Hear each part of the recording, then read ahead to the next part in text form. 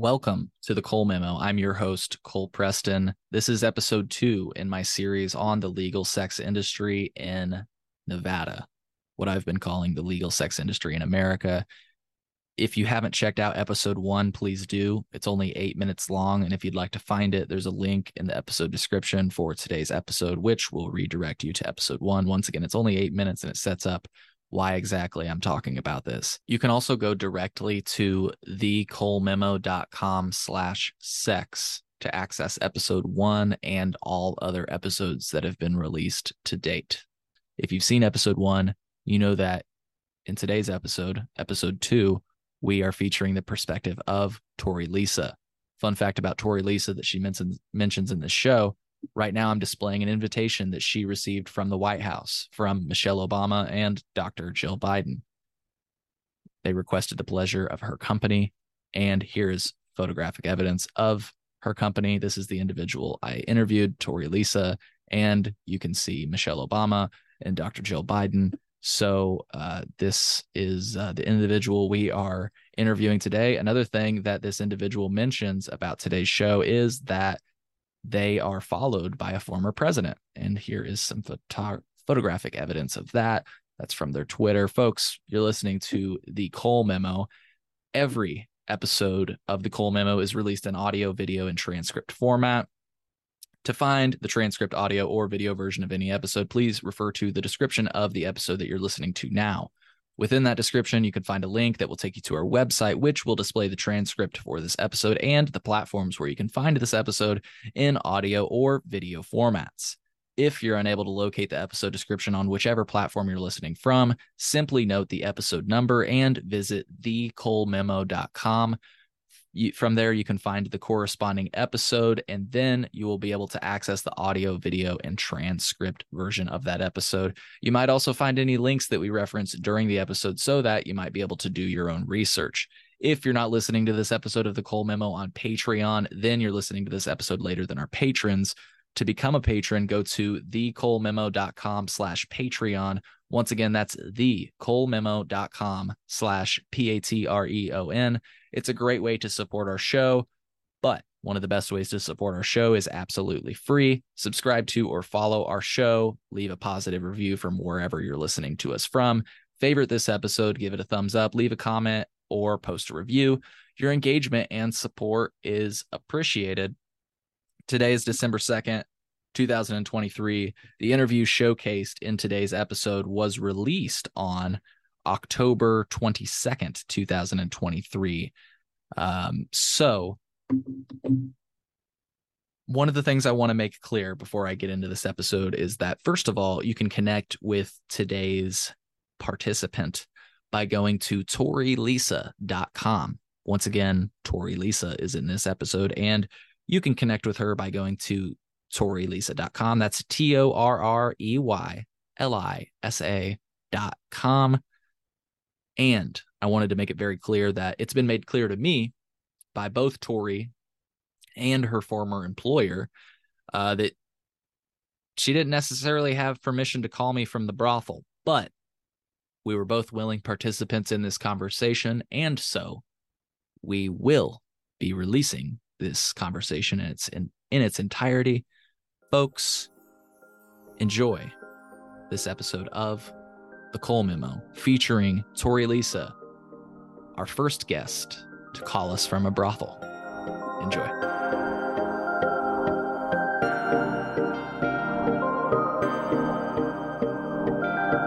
Hey, Torrey, how are you doing today? I'm good. How are you, Cole? I'm doing great, and I've been looking forward to this conversation all day. So thank you so much for sitting down with me today. Not a problem. I'm happy to have this conversation, and I've looked forward to it too. Yeah. So really quick, could you give folks just a brief introduction? Tell us your name and what's your profession? What do you currently do? Okay, my name is Torrey Lisa, and it's actually my real name. I don't use a stage name in the industry because I'm very proud of what I do. And what I do is a combination of things that all fall under the umbrella of being a sex worker. I am an online sex worker. I create adult content, so I am a professional model. I'm also a porn star with a particular studio. And then I am also a burlesque performer, but my full-time gig is I am an in brothel, full-time, in service, full service brothel worker. So I'm a legal prostitute in the state of Nevada, just outside of Reno. Yeah. And for all of those reasons, you fit right in here at the Chillinois podcast. Welcome. Welcome. Thank you so much for sitting down with me today. People might already know why I wanted to sit down with you, but if I could put it in a nutshell, I've always found it fascinating that you can simply cross an imaginary line and then all of a sudden the rules change. And Nevada is a great example of that. Of course, everybody is keenly aware of the fact that we talk about cannabis legalization all the time, which is another one of those instances in the United States where if you cross a state line, all of a sudden the laws are different. So legal prostitution or legal sex work has been allowed in Nevada for quite some time, and there are licensed brothels in the state. I think it's such a cool conversation, and I want to get to that. But first, I just want to talk about how you found yourself where you are today. I've been reading your story, and it's fascinating. I mean, like, I've seen some of the different questions you've gotten about your arc, and the way that you answer it is just so perfectly. So I don't want to try to do that myself. I want to just get right into it. Can you give me a highlight reel of like your kind of your childhood through adulthood? I just want to hear a little bit about like what your childhood was like, and then I like I say, I want to get the highlight reel so that we can talk about, your experience with your partner and everything else. Sure. A lot of people have a lot of assumptions about sex workers that they're, this is like the end of the line for them and a last desperate attempt to do something to earn money. And for me, it was actually very purposeful. But my story is actually, I was the perpetual good girl. I was a preacher's daughter, and then my dad went into working with the government as a law enforcement officer. So I had to be twice as good. I couldn't get away with things. He was very strict. I had a lot of supervision, if you will. So I had both parents who were married more than 55 years. I was one of 5 kids. So I didn't come from a broken home. It wasn't, the perfect family, but we did have a solid family background. I met my husband in college. It's kind of a long story with that one, but I married a man in the military. So I had to, follow etiquette. He was both an officer and enlisted, which was kind of unusual. It was a pilot program. So I had to switch between protocols between being an enlisted wife and an officer's wife. And there's 2 totally different set of rules, for that. We were married for 10 years. We actually got divorced. He went off to combat. He was wounded in combat. So because we had 3 kids together, I came by his side because they didn't think he was going to make it. Well, he did make it. And I ended up remarrying, bringing our family back together again, and being a full-time caregiver to him for 14 years. In the course of that, I was pursuing my own college degrees. When I say multiple degrees, because I had changed my degree programs multiple times, being transient in the military, a lot of the credits didn't quite transfer. So I have a lot of college underneath my belt. So I ran my own businesses that were portable. So I ran my own media business. I ran a couple other businesses, and they weren't the MLM businesses. They were actual, licensed through the state and so on, and provided more of a service industry type of industry. So then I started writing, and my final degree program was in creative writing and journalism. I was running a very popular blog because in my advocacy work, after my now ex was wounded in combat, there were a lot of things that were broken in the system. So I spent a great deal of time rubbing elbows with the who's who in Washington, D.C. So I was in the political realm. I was a speaker at a lot of keynote events that, I met with like top level VA officials, military officials, and so on. I was even a guest at the White House, and a former president still follows me on Twitter. So there's a lot of good girlness in there. Like, I did all the right things. I acted the way I was supposed to act. I said the things I was supposed to say. I followed the script, as I say.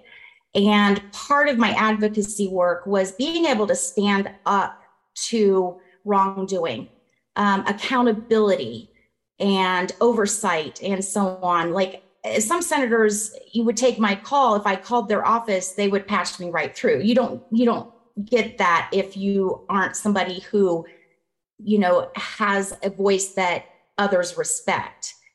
So one thing led to another. And a few years ago, my life just basically imploded. 26 years of building a life just came crashing down. I had to go into hiding for about 6 months. And I just kind of bounced around and tried to figure out, what am I going to do? I've got education. I have experience. I worked in the medical field. I worked in the legal field. I worked in management.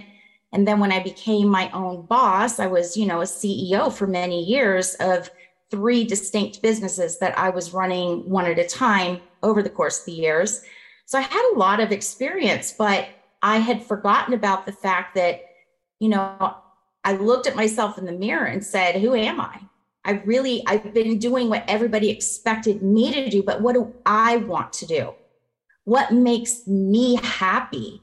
Because right now I'm not very happy. I mean, I have got to reclaim this for myself and not rely on anyone else to participate in that or to take it away.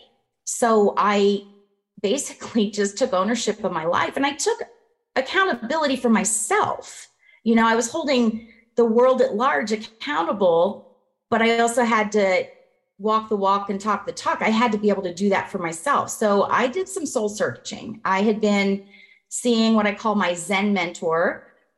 She's a Buddhist chaplain, and I had actually been sitting with her every week for 5 years straight without missing a day. And I was learning how to become more centered, more aligned, more at peace with myself, to release a lot of the codependency that came with the type of marriage that I had, and the circumstances that I was in. And by then, my kids were literally, the day I left was the day my youngest turned 18. And he eventually, once I was able to get our own place, he moved in with me. And then his other brother moved in with me during COVID. So I brought my family back together again under the same roof, with minor exceptions. And in that process, though, I was not going to cut off aspects of myself. The interesting thing is during the divorce, after the first marriage, I became an ethical non-monogamist. I started dating within the swinger scene. So this was back in 2003, 2004. So I had experience with ethical non-monogamy and really quick a long time ago. Really quick, is ethical non-monogamy, is that basically a way of saying like an open relationship? Correct. It's an umbrella, and it includes swingers, open relationship dynamics, polyamory. Although polyamory wasn't a buzzword back then, it was just swingers or open were the main terms. So when I went back to Washington, D.C., thinking that my ex was not going to make it and we needed to say our final goodbyes, I, asked for 2 weeks off from work and kissed my boyfriend goodbye and said, I'll be back in a few weeks. And 2 weeks turned into 2 months, and et cetera, et cetera. So I went back into the second marriage very open about the fact that I had identified during that divorce period that I am bisexual at the very least, and that I wanted to have an open dynamic. didn't work out. We tried. Come to find out, he likes his cake and wants to eat it too. He was the one that was cheating on me. And I was like, there's no reason for us to have infidelity when I am so open and endorsing of an open marriage. But it was not a two-way street. So to be clear, was the jealous type, and he just didn't have the emotional capacity, the emotional intelligence, and the maturity to navigate an open dynamic. So I went back to being monogamous in our second marriage, much to my dismay. So when I was assessing the things that made me unhappy and evaluating the things that did make me happy, I looked back on, before I had even met him, I was a professional swimwear model, and I wanted to get back into modeling. But I was 49 years old at that time. And I thought to myself, oh gosh, nobody's going to want to see a 49-year-old mother of three. Nobody's going to want to date a 49-year-old, who's had three kids. Like, I figured, I was listening to all the programming that society says that your value is basically before you're 40. But I said, fuck it. I was just like, fuck it. I'm going to start dating again. And I'm not going to hide the fact that I'm a bisexual woman, that I've got kinks. I want to be able to start living life. And an interesting thing happened. In the dating scene, a lot of the younger guys apparently are into the older, more mature women. And there's such a thing as cougars. And so I learned very, very quickly that I was actually a hot commodity. I had joined Tinder. Oh my goodness, Cole, you're not gonna believe this. So I had joined Tinder thinking, okay, I'll just dip my toes in the dating world. This will be an efficient way to do it, right? I had 3,600 matches in the first 48 hours. And I was like, holy shit. Okay, this is work. Now I have to swipe through all this. And I was like, wow. Simultaneously speaking, I was also exploring ethical non-monogamy in the polyamory avenue, I guess you could say. I knew that I needed an actual connection. I couldn't just have so-called casual sex in like hookups. The hookup culture really didn't fit for me as far as relationships are concerned, partnerships. So I had gone to a local BDSM club that held classes about a variety of topics, and they had like a monthly polyamory meeting. So I wanted to talk to other people in polyamorous dynamics to understand it, to how to navigate it, and how to be a really good partner for any type of partnership that I chose to step into.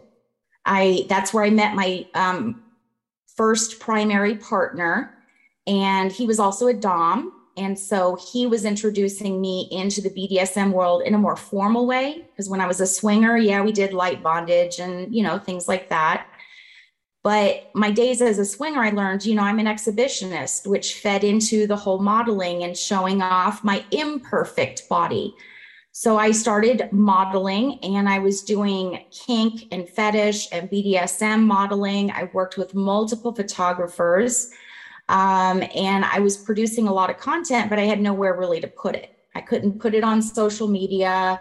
But I wanted to show it off. So I started posting some of it over on a site called FetLife, and it got quite a large response. And I thought, well, shoot, I'm just going to go ahead and monetize this. And I started an OnlyFans, and I was wanting to get into porn and things like that, because what was happening was, as I started dating, my glow up was instant. Like, my glow up after I left was instant. But as I started doing the things that what do you mean by free? What do you mean by your glow up? My glow up? Oh my gosh. Well, for starters, without even trying, without going to the gym or dieting, I lost 40 pounds. I actually used to be fairly pudgy. I'm still curvy. I'm only 5 foot tall. But I've got curves. I've got a lot of ass. So I'm very curvy. I had a peach on me, you know?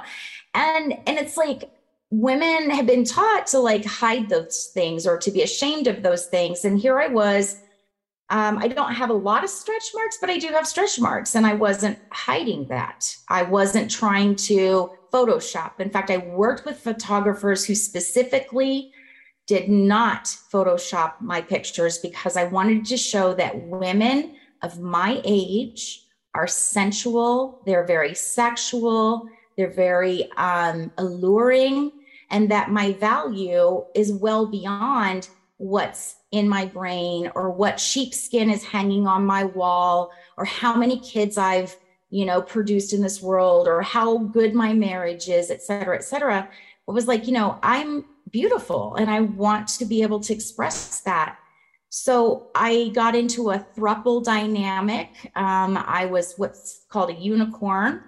I was the third in a couple dynamic where she and I were the girlfriend and girlfriend. He and I were boyfriend and girlfriend. They were girlfriend and boyfriend, and we were all a cohesive partnership.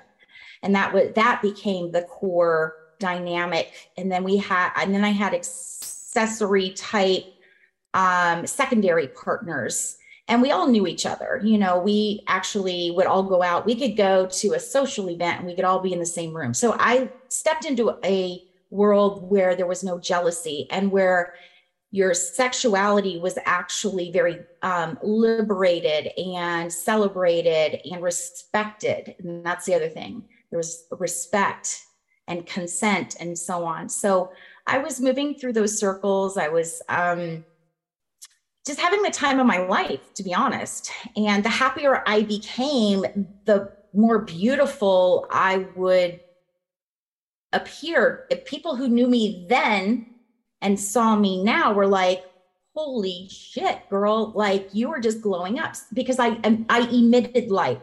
I just would glow with this joy in my life. And it showed in my pictures, and it showed when I became a burlesque performer. I felt very empowered. I felt very alive. I felt very fulfilled. And it was a process of self-actualization that stems from Abraham Maslow's hierarchy of needs, which we'll get into in a second. But I hope that answers your question about like what my trajectory was, what I did before becoming a full-time sex worker. I was doing hot girl shit.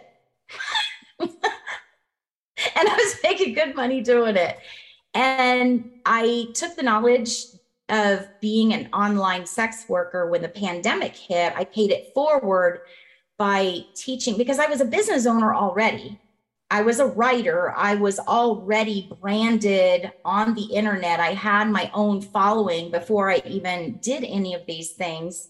I lost a lot of people along the way when I started announcing these salacious things. I mean, people were clutching their pearls and, oh, you used to be such a good girl. And I was like, exactly. And that is not what I'm going to be anymore. I am going to be an ethical woman. I'm going to be a woman with integrity. I have standards. I have boundaries. It's not as though it's a free for all with me. I'm very, very well boundaried, but I have standards that must be met in every area of my life, whether it's in my relationships or my work ethic or whatever. So, I had people that were they had this cognitive dissonance. They're like, but I knew you before, but I know you now. And I'm not sure how I feel about this, because I've been taught that that's naughty and that's dirty and that's shameful and that's slutty and that's whatever. But at the same time, they saw how happy I was and how empowered I was. And they had like this twinge of, well, I want that too. So what's your secret, Torrey? How are you doing it? So I started giving advice on how to run an OnlyFans account. And I now have over 9,000 people that I've mentored since COVID hit on how to be an online sex worker. So I pay it forward. I pay it forward a lot, especially when it comes to empowering yourself in regard to expressing yourself, in regard to still being a good girl. Like, I have to follow the law. I'm not going to sacrifice my safety, my wellness, my well-being for anyone for any reason. I did that when I was married, I'm not going to do that anymore. So I've been living my best life doing hot girl shit. And then I figured out that I needed to take it one more step further because, like I said, what's next? I've already checked off, okay, I'm a porn star. There's thousands of pictures of my ass on the internet. I make money off of that too. I do shows and people throw money at me to take my clothes off on stage in front of a whole audience. Like, what is stopping me from doing this one next thing? And the one next thing was somewhat of an idea that I got because I had received so many requests from men and women that they wanted to hook up. And I was like, some people approach with levels of disrespect or entitlement, thirsty guys that just have zero manners whatsoever. Not even relationship material. They're like, hey, baby, unsolicited dick pics for days, like I can just open my inbox and I would have hundreds and hundreds of messages from people demanding access to me. And I thought, you know what? I'll shut this down real quick. You can have access to me, but you're going to pay me and it's going to be legal. And so I receive a lot of hate and criticism for choosing to do what I do. But the thing is I have a great deal of compassion for human suffering. I know what it's like to be touch-starved. And it all ties in with Maslow's hierarchy of needs, which I had studied extensively. Intimacy, human connection is on the bottom of that pyramid because it is absolutely essential for your survival, essential, along with food, water, shelter, clothing, okay? Humans cannot survive without it, let alone thrive. And that's why intimacy, human connection, sex is the only thing listed twice on Maslow's hierarchy of needs for the process of self-actualization. And by going into the sex work industry in increments and in stages, I am my most self-actualized, most fulfilled, most vibrant expression of myself. And I'm literally happy to do this. So I have a strong desire to be of service to people who otherwise would not have access to intimacy, whether it be through disabilities. I have all this experience in the medical field, as well as my hands-on experience, my advocacy experience. So those with disabilities, they don't move through the dating circles the same way the rest of society does. People who are older, who are widowed, who are lonely, people who are young that are just intimidated by how to please a woman. So I'm like, I have all this experience, I have all this compassion, and I have all this desire, and I have like skill sets, shall we say, that I'm known for and can easily demonstrate from the comfort of your home. The thing is I'm good at what I do, and I'm proud of what I do. And I want to be able to impact humans and society as a whole in a way that makes sense, because it's safe, it's sane, it's consensual. I have guys that come in to see me because they don't have the time, energy, and resources. They have the money, they don't have the time, energy, and resources to have to go through 3,600 matches on Tinder. That's work. Like I said, they would rather, they could take a girl out wine her, dine her, spend, a couple $100s on dinner and, going out for the night, and may not get lucky. And then maybe down the road, they may become intimate and they are completely not aligned. Maybe there's just no match to that pleasure factor. Maybe she's just too uptight because she listened to what society told her was good or bad or dirty or shameful or whatever. And here I am, like fully expressed, very kinky, very experienced. And I could not only match their energy, but I can actually amplify their energy. So they were like, I could spend 4 figures an hour on you and save money, because I'll spend that much with somebody that just may not work out. And then you have that uncomfortable conversation of, I need you to show me your STD results. And ethical non-monogamists actually take that very seriously and literally have the results like on their phone at parties. They're like, okay, I got tested last month. But testing is only good as, a short window surrounding that actual test date. I was getting tested back home before I even came here every week, because I take my sexual health very, very seriously. I have never had an STD in my life. So safe sex is mandatory with me, whether I'm in a brothel or not. But by law, condoms are required. And we do what's called a dick check before we even book anything. Like, sexual health is basically guaranteed here, because I get tested every week. Today, actually, right before we did this, today is doctor day. So a doctor comes on site, and every week we get tested. We do the swabbing, we do blood work as well. That gets reported to the local sheriff's department, who, before I even got approved to work here, I had to be fingerprinted, background checked.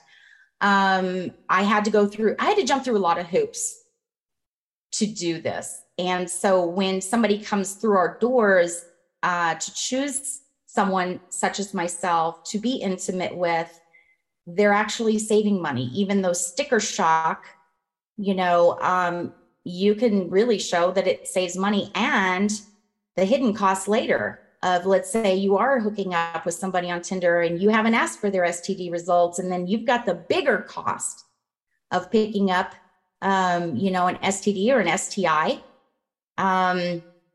It can be costly in other ways. So I provide a safe, sane, and consensual environment with someone who can relate to people at their most fundamental levels. They can come in and fully express themselves.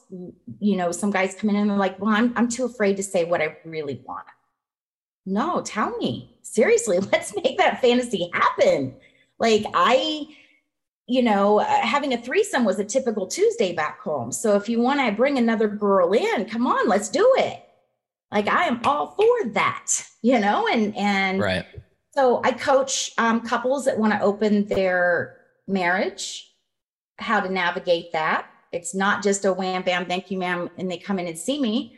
They actually come in and go, okay, how do I navigate this? What happens if, an example would be last week, a couple came in. He had experience in polyamory. She did not. She, one of the first things I do is make sure that she's not being pressured into anything she doesn't want to do, that they're both in it together. And she was like, I'm curious and I want to do it, but I also want the safe space so that if it's not my cup of tea, that I can back out without apology or without hurting anybody's feelings. And I want to have a hand in who he's with and get to know her. And, and it's a no strings attached situation. There's no entanglement there. There's not going to be drama involved, et cetera, et cetera. So I'm serving society in ways that society probably doesn't think about, and in ways that society assumes are different than what it really is. I think that's very well said. And I love it. I genuinely love connecting and seeing humans. I'm actually pansexual. Okay. I started with the bisexual because that's the most recognizable way of saying I'm attracted to men and women. But in reality, I'm pansexual. I accept all humans. I meet them exactly where they are. There is no judgment. There's no shaming. I don't kink shame. I don't body shame. I don't, none of that. Like, you are fully accepted. You're not going to make fun of me for my door. You're not going to make fun of me for my fetish? No. I'm just joking. Not at all. In fact, I'm probably going to show you a thing or two. Hell yeah. Hell yeah. I cater to the kink and fetish crowd, but I also cater to virgins. I cater to the businessman who really just wants kissing and cuddling and going out to dinner or going on an out date to go dancing or having arm candy for an event, or, a couple that wants to explore in a safe way. I see all walks of life, all ages, all backgrounds. A lot of who I see here, because of the cougar element, the MILF element, a lot of the younger guys come in to see me, and they love the fact that I can teach them things, that I can match their energy. I am high energy. Shoot, I have one dude, I usually end up breaking this fingernail. It's broken right now. This is the third time this dude has broken this fingernail doing stuff midair with me. He's strong. That's funny. So, like, I have fun here. Yeah. It sounds and like I get to pick who I party with. A party is anytime booked with me. It's a universal term for a booking. Gotcha.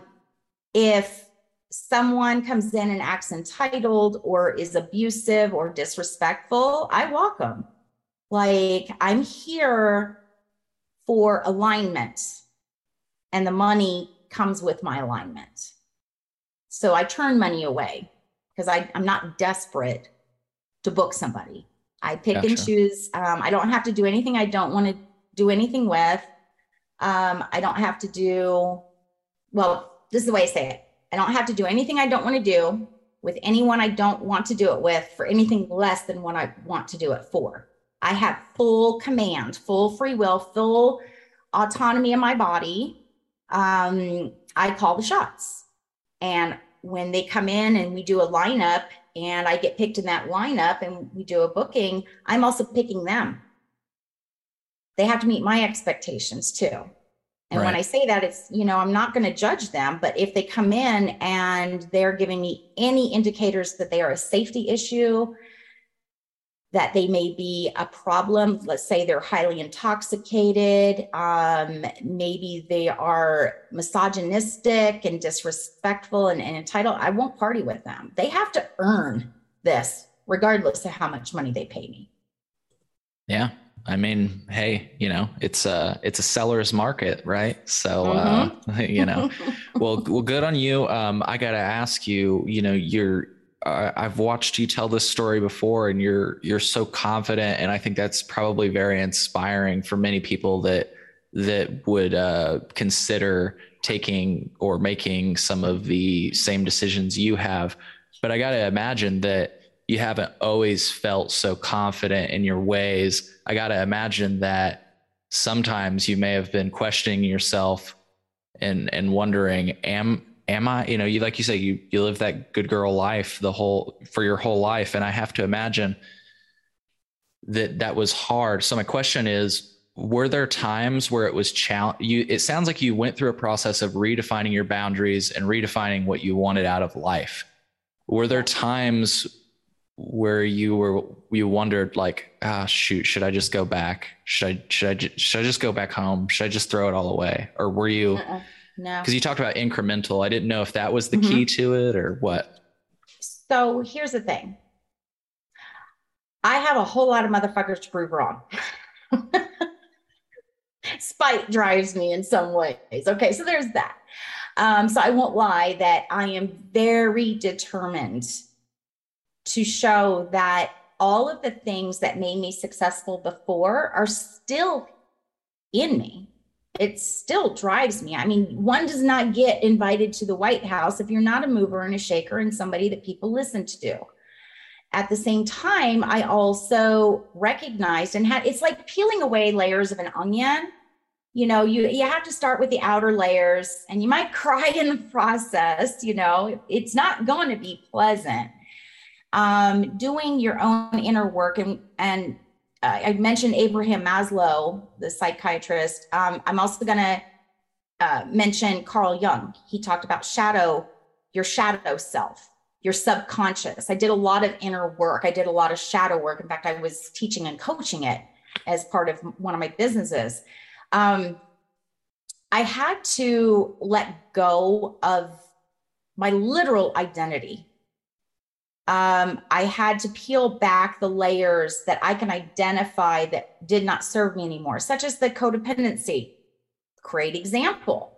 I would not speak up in a confrontational way with my ex-spouse because I wanted to keep the peace. I didn't want to have him become more agitated, more violent, or anything like that. So I kept my mouth shut. I didn't say what I really should have said. I didn't put my foot down as strongly as I should have. And then that became me getting just walked on and taken advantage of and manipulated and so on. And so I had to learn about narcissistic abuse. I had to learn about a lot of different things and let go of that trauma. There's a lot of betrayal and deceit that happened. And I had to learn how to trust myself, because a lot of times my gut would tell me, oh, this is a bad idea. Oh God, he's up to something. Something is going to happen. And boom, there it is. Well, how many times did I ignore my intuition or my better judgment? So I started becoming really good at listening to my intuition and using better judgment and not trying to keep the peace.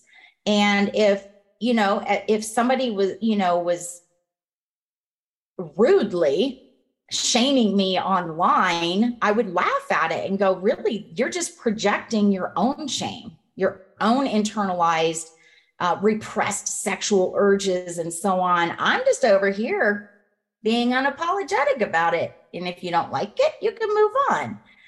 My block list on social media, scroll. With a few clicks, I can make someone disappear from my realm. Okay. There are some persistent ones. And if you follow me on social media, you'll see me basically trolling my trolls. I make a mockery out of their absurd behavior because nothing they say or do can truly hurt me. I'm good and solid with who I am. So if you want to body shame me, okay, whatever. I'm the one getting paid for these curves. I have people that come in because of these curves. I have people watching my porn because of these curves. Like every body size, there's a demand for it. Every single body size, there is a demand for it, both in, say, online sex work, in real life sex work, legal sex work, outside of brothels, there's demand there too. On the burlesque stage, like all bodies are beautiful. I'm just here to show that I love my body and that others can love it too.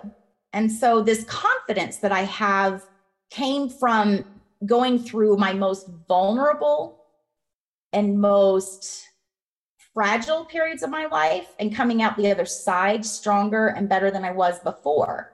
It is terrifying to leave all your worldly possessions behind with $12 in your pocket in the middle of the night and go, what the fuck am I going to do? I didn't plan for this. And having your friends rise up and say, you can come stay at my couch. I'll keep you hidden until you can figure out your next steps. Or, hey, I'm sending you some money to put gas in your tank. That was 3 years before I made this decision. I was not desperate when I got here. If I were desperate, I could have gone into sex work the day I left, but that's not what I did. I went into it purposely because I am confident in myself, because I know who I am, because I did the inner work, because I let go of those outer layers of trauma and, shedding the belief systems that, I had to be good to be valued. Well, you know what? I'm good. I'm Yeah. good at being bad. Just to be sure I understand, did you go into hiding because you were concerned about your safety with your husband? Yeah. Yeah. Okay. Yeah. And Gotcha. now that's why I own the fact that I use my real name, and I'm very proud of doing what I do, because part of that was I'm not going to hide anything anymore. Yeah. Okay. Yeah. Hiding does not feel good. It was necessary, but I am uniquely positioned. The state gave me and my boys a fake address. It's called the Address Confidentiality Program. So I was able to stay under the radar with the state's help. Now I'm in another state, and I'm literally behind a locked gate in a facility that has panic buttons in every room, that pipes in straight to the sheriff's department. I mean, if I have any safety issues here, I feel safer here at a brothel than I do, say, in my own home. I have more protections here. Sure. Sure. I would imagine so. So, so I got to ask, like, so you had your first divorce, and am I correct to understand that during that like period between your first and the first time you got divorced and then the second time you got remarried, or the time you got remarried, that's kind of when you discovered that you might be, you said at first bisexual. That's when you discovered that, Yeah. correct? Yeah. I'm going to roll this back a little bit. Sure. I was very, very confused and conflicted growing up, being attracted to girls and boys. Okay. So it was a lifetime of attraction and confusion and so on. I did not act on it until I started dating a swinger and going to swinger parties and exploring and becoming connected with other women intimately and going, what the hell was I waiting for? Yeah, you were suppressing that. You were suppressing that. What did you say? The shadow person within you, or what is that? What you said? It's your shadow self. Shadow self. It was like, I didn't make it a secret when I remarried my ex. I made sure he knew. And that it was actually a goal of mine to have an open dynamic so that I could explore, and that he could also equally explore other partnerships. Because when you are monogamous and you're bisexual, you have to pick a gender. Yeah. Yeah. You're cutting off the other half of who you are. And I just was like, I'm done with that. I am done with that. And so when I set out on this journey, I was just like dating men, women equally. And that's why the throuple dynamic was so perfect for me.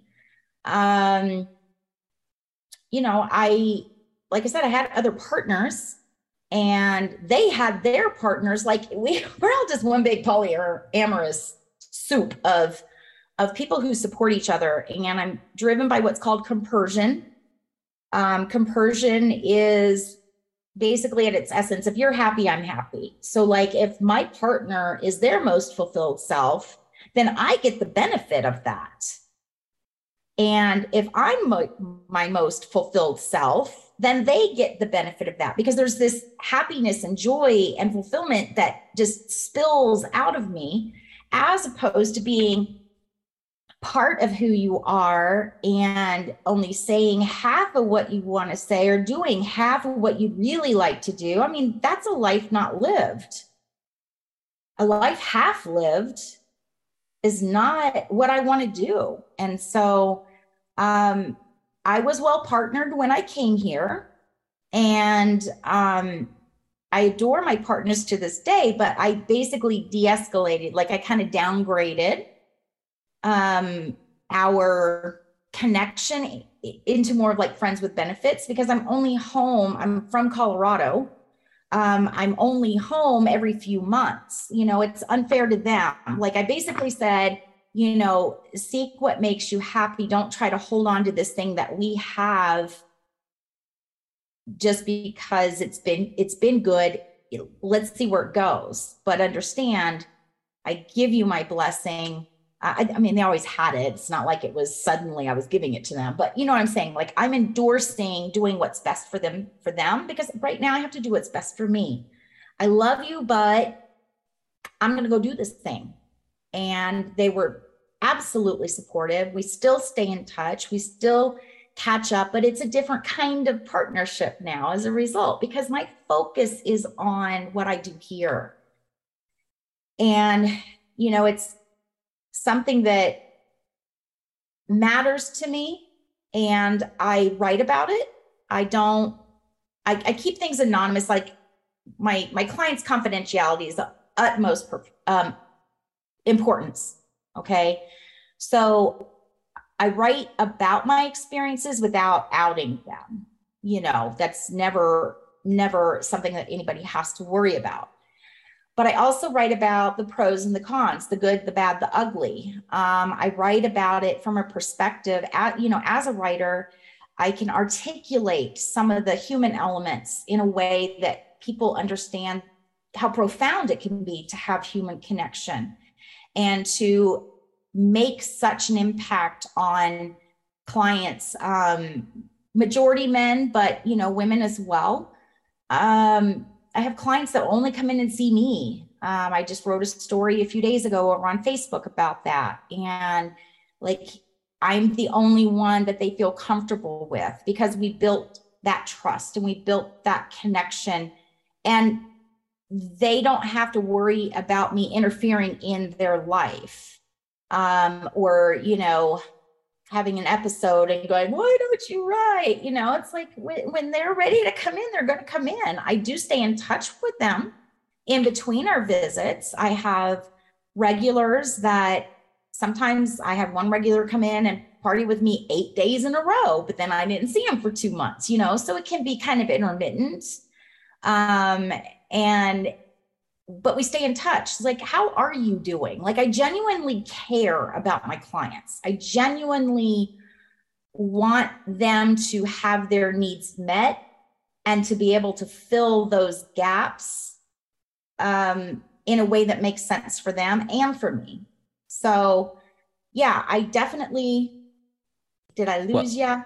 Nope, you didn't. I just wanted to share I wanted to pause for a moment to share with folks that we'll have a link to Torrey's page in our show notes. So if you go into the show notes for this podcast episode, you can connect with Torrey on various social media websites, including Twitter, Instagram, TikTok, YouTube, Facebook, OnlyFans, FetLife, and so much more. So definitely check out the link in the podcast description. I want to be able to, if you have any questions, if you're really inspired by Torrey, or if you're in Nevada and you'd like to party with Torrey, wanted to give you that option. So Thanks for the shout out. I appreciate it. I do encourage people to follow along, even if they're just mildly curious. It's very eye-opening because like I said, I'm uniquely positioned. I do have layers of protection in place that most sex workers don't have. They have to use fake names.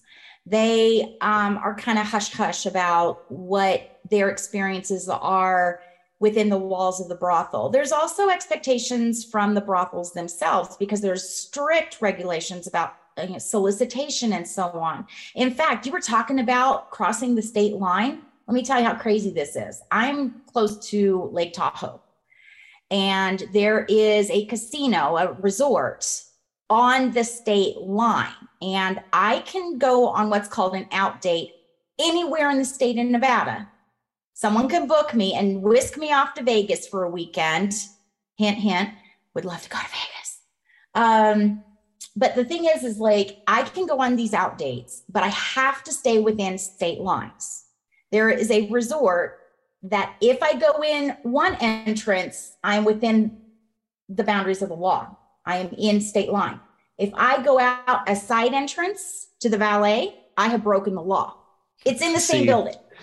Okay. So like, they warned me when you go on an out date, and if they take you to Lake Tahoe, you have got to be very, very, very careful to go in and out the correct entrance of this particular property. That's so crazy. Even though I'm in the same building. You know, if I need valet service, I'm screwed. Yeah, exactly. That's so crazy. And it illustrates. But I also have a private driver. So yeah, I have a driver 24/7. So I can always put it in the hands of our, you know, chauffeur to make sure that I am not crossing the state lines. But if right. if the client is providing the transportation, I have to be really, really careful not to cross the state line with that client. I can cross the state line just doing my own thing. But in the course of a booking, I must stay within the state line. Right. In the capacity of your job. That is crazy, that just going through the wrong door. And that is like, that right there perfectly encapsulates the insanity that is this patchwork of laws that we have, whether it's with sex work or drug laws.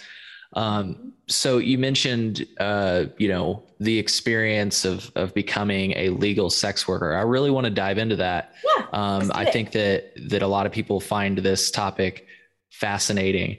One of the things I wanted to make clear though, before we dive into it, because some of our listeners might be like, Cole, why aren't you asking about, you know, you mentioned therapy and your transformation and how you, you know, found this new identity. And a lot of people that watch this show, you know, are for the decriminalization of drugs. So they're thinking like, did she do drugs to attribute to this transformation? But I've read online, you've said that you didn't, that really this was didn't. Just therapy. I did research it. Okay. I did a ton of research.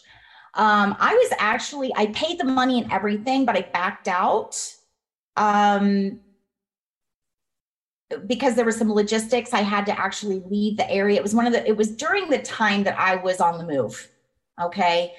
I had paid the money to do a medicine journey with MDMA, and I had done a ton of research on it. I had done research on mushrooms. I'd done research on everything, basically everything, because I was so open to any type of healing element. So I was in no way, shape, or form like oh no, I'm not going to do, you know, psychedelics or anything. I was like, ooh, I want to know if this is something that would, you know, let's go to the Amazon jungle and do ayahuasca. Like, let's do this thing. Like, I was very enthusiastic about it, but I was also looking at my own situation and the type of resources and the logistics of, say, leaving the country or something to do something like this, which angered me that there were so many studies and they were doing them on the very veterans that I was advocating for over a decade. The MDMA treatments and the ketamine treatments and like all of these different types of healing modalities for, say, PTSD or even traumatic brain injuries. It rewires everything, right? And so here I am with a spiritual healer who is like, yeah, this is the way to go. And let's talk about that. You know, I had full endorsement from people that I was already seeking healing through about taking it to that next level. I did dabble, of course. I had opportunities where there were some things that were available to me. I was in Colorado, for fuck's sakes. I mean, it is not hard to have availability of these things. Sure. So it was a personal decision in some ways to just hold off. Again, I was honoring my gut. You know how I talk about that intuition? It sounds like it was a personal decision, but it also sounds like it was a personal decision that was influenced by the inconvenience of our laws. You know what I mean? That is very true. It's kind of like... Yes, because there were some other complicating variables going on. I was in a court situation, and, you know, because of the divorce and, like, you know, and I was like, you got to be careful with that with kids and stuff. So this is what I did. This is what I did.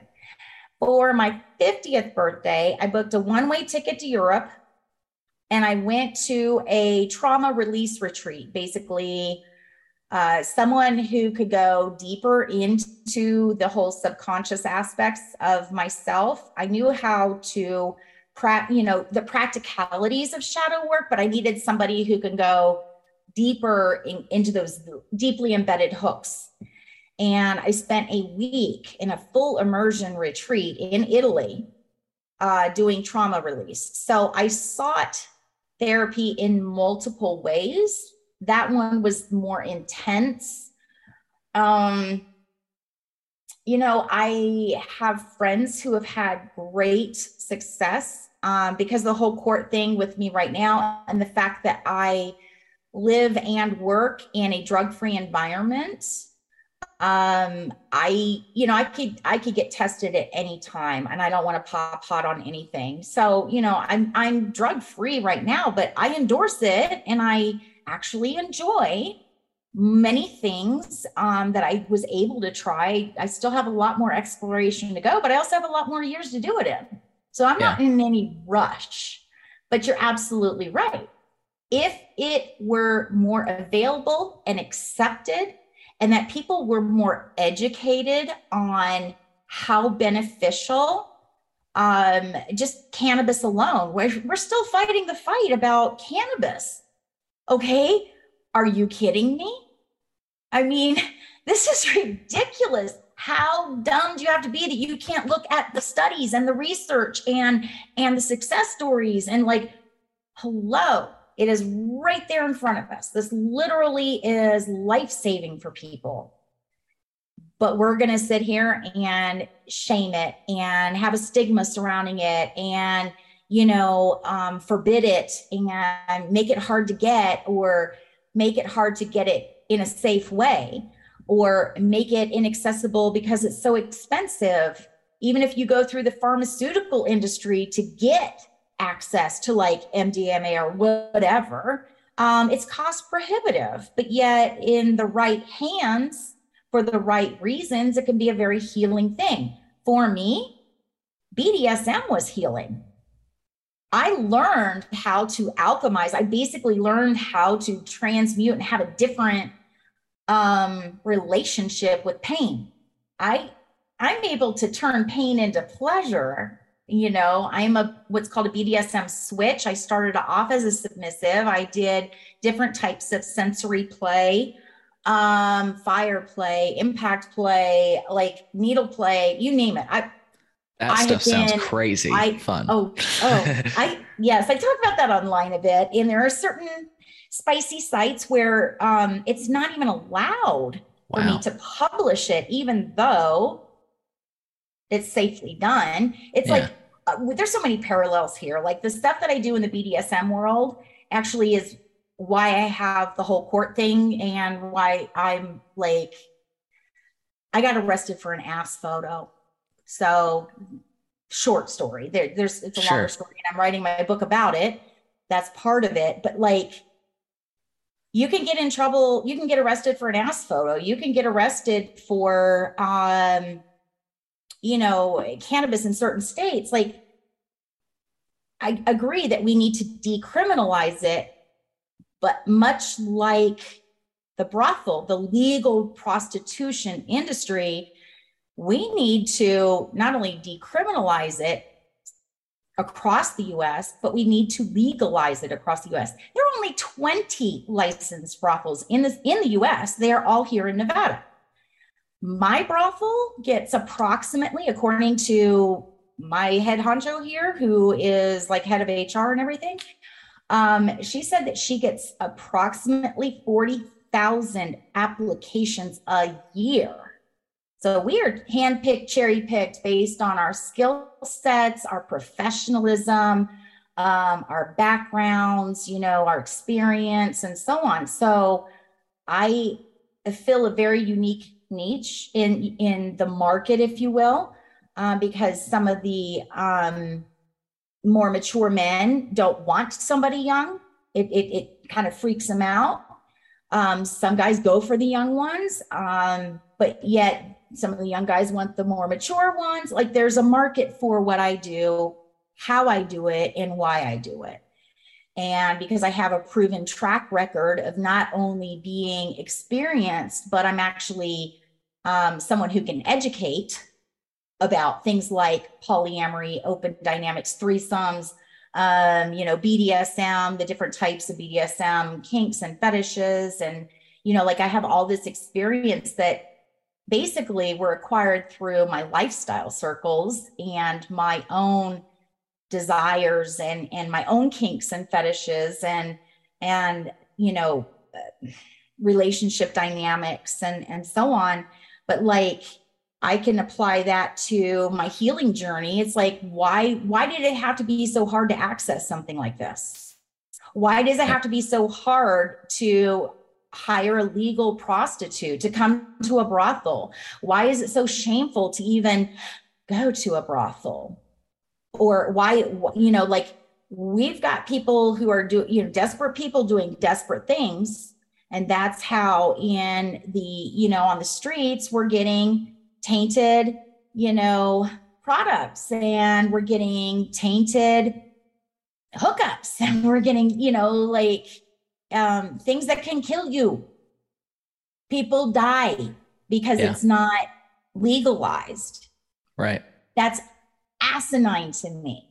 It's already proven that it works here in Nevada. In fact, the STD rates went down after brothels became legalized in the 1970s. We don't have a problem with STDs because we're doing it the way we're doing it. And if we had more brothels, we can universally across the nation reduce the STD rates. We could reduce arrest rates, incarceration rates, families breaking up. Like literally, in many ways, I can argue, and we won't have enough time on this episode, but in many ways, I'm actually helping marriages because I think not you're everything helping I do more is sexual. I think you're helping more than marriages in many cases. I think you're helping society, like you say, people that don't have time for relationships or anything else. Like I think that, like you say, if it is a human need, for just human touch, but also intimate relationships. And I'm sorry, but a lot of people don't have access to that, whether or not it's because of their social skills, an actual disability, or whatever else. And so to provide safe legal access, look, this is the thing. When I started to promote the fact that I'd be talking to some legal sex workers, I referred to it as the world's oldest profession. And I didn't come up with that term. I'm not sure who did, but it's so true. I mean, it is a core human need. And if there is a demand for something, somebody can supply for that demand. And if it's between two consenting adults, why not? Yes. Why not? And the amount of regulations and professionalism that exists in like two things. I have a client who openly says how much his wife is appreciating this side of him that she's not been able to see in a long time. He and I don't do any sex. Okay. I'm very creative in getting his engines restarted. And he's able to take that home to her. His need is that he felt broken. I am touching on the human.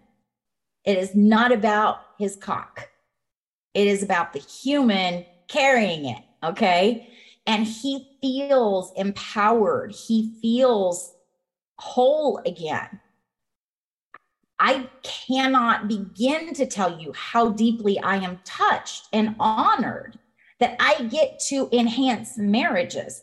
I got pulled in multiple times for a client who is, I want to be as broad as I can be, because I don't do anything that's identifiable, but he's disabled, former military, but he's a priest.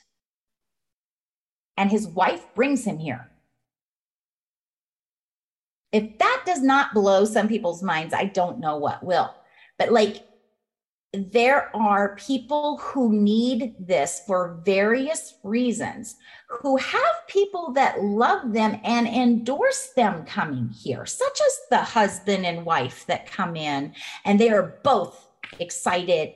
Because I do narrow it down. I want to make sure both adults are consenting and one's not being pressured into doing something they don't want to do, because then I will not do it. It's not ethical. Calling for a lineup. Proof I'm at a brothel. Yeah, I was going to say you're the first guest. There's an intercom. You're the first guest to call in from a legal brothel. It's so brothel, cool. Yeah.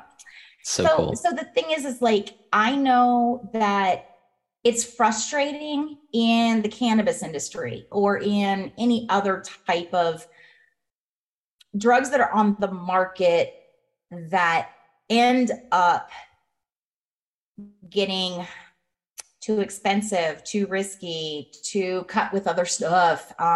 You don't know what you're getting out there in the wild, wild west, right? Whether it's dating, whether it's even in your own marriage. I mean, okay, if your partner is going to go outside of your partnership with someone, I would much rather know that, like my ex, when he went outside of the marriage, he removed all informed consent from me. He put me at risk. He could have killed me with exposure to STDs and STIs. I was more at risk to STDs and STIs than I am here in a brothel.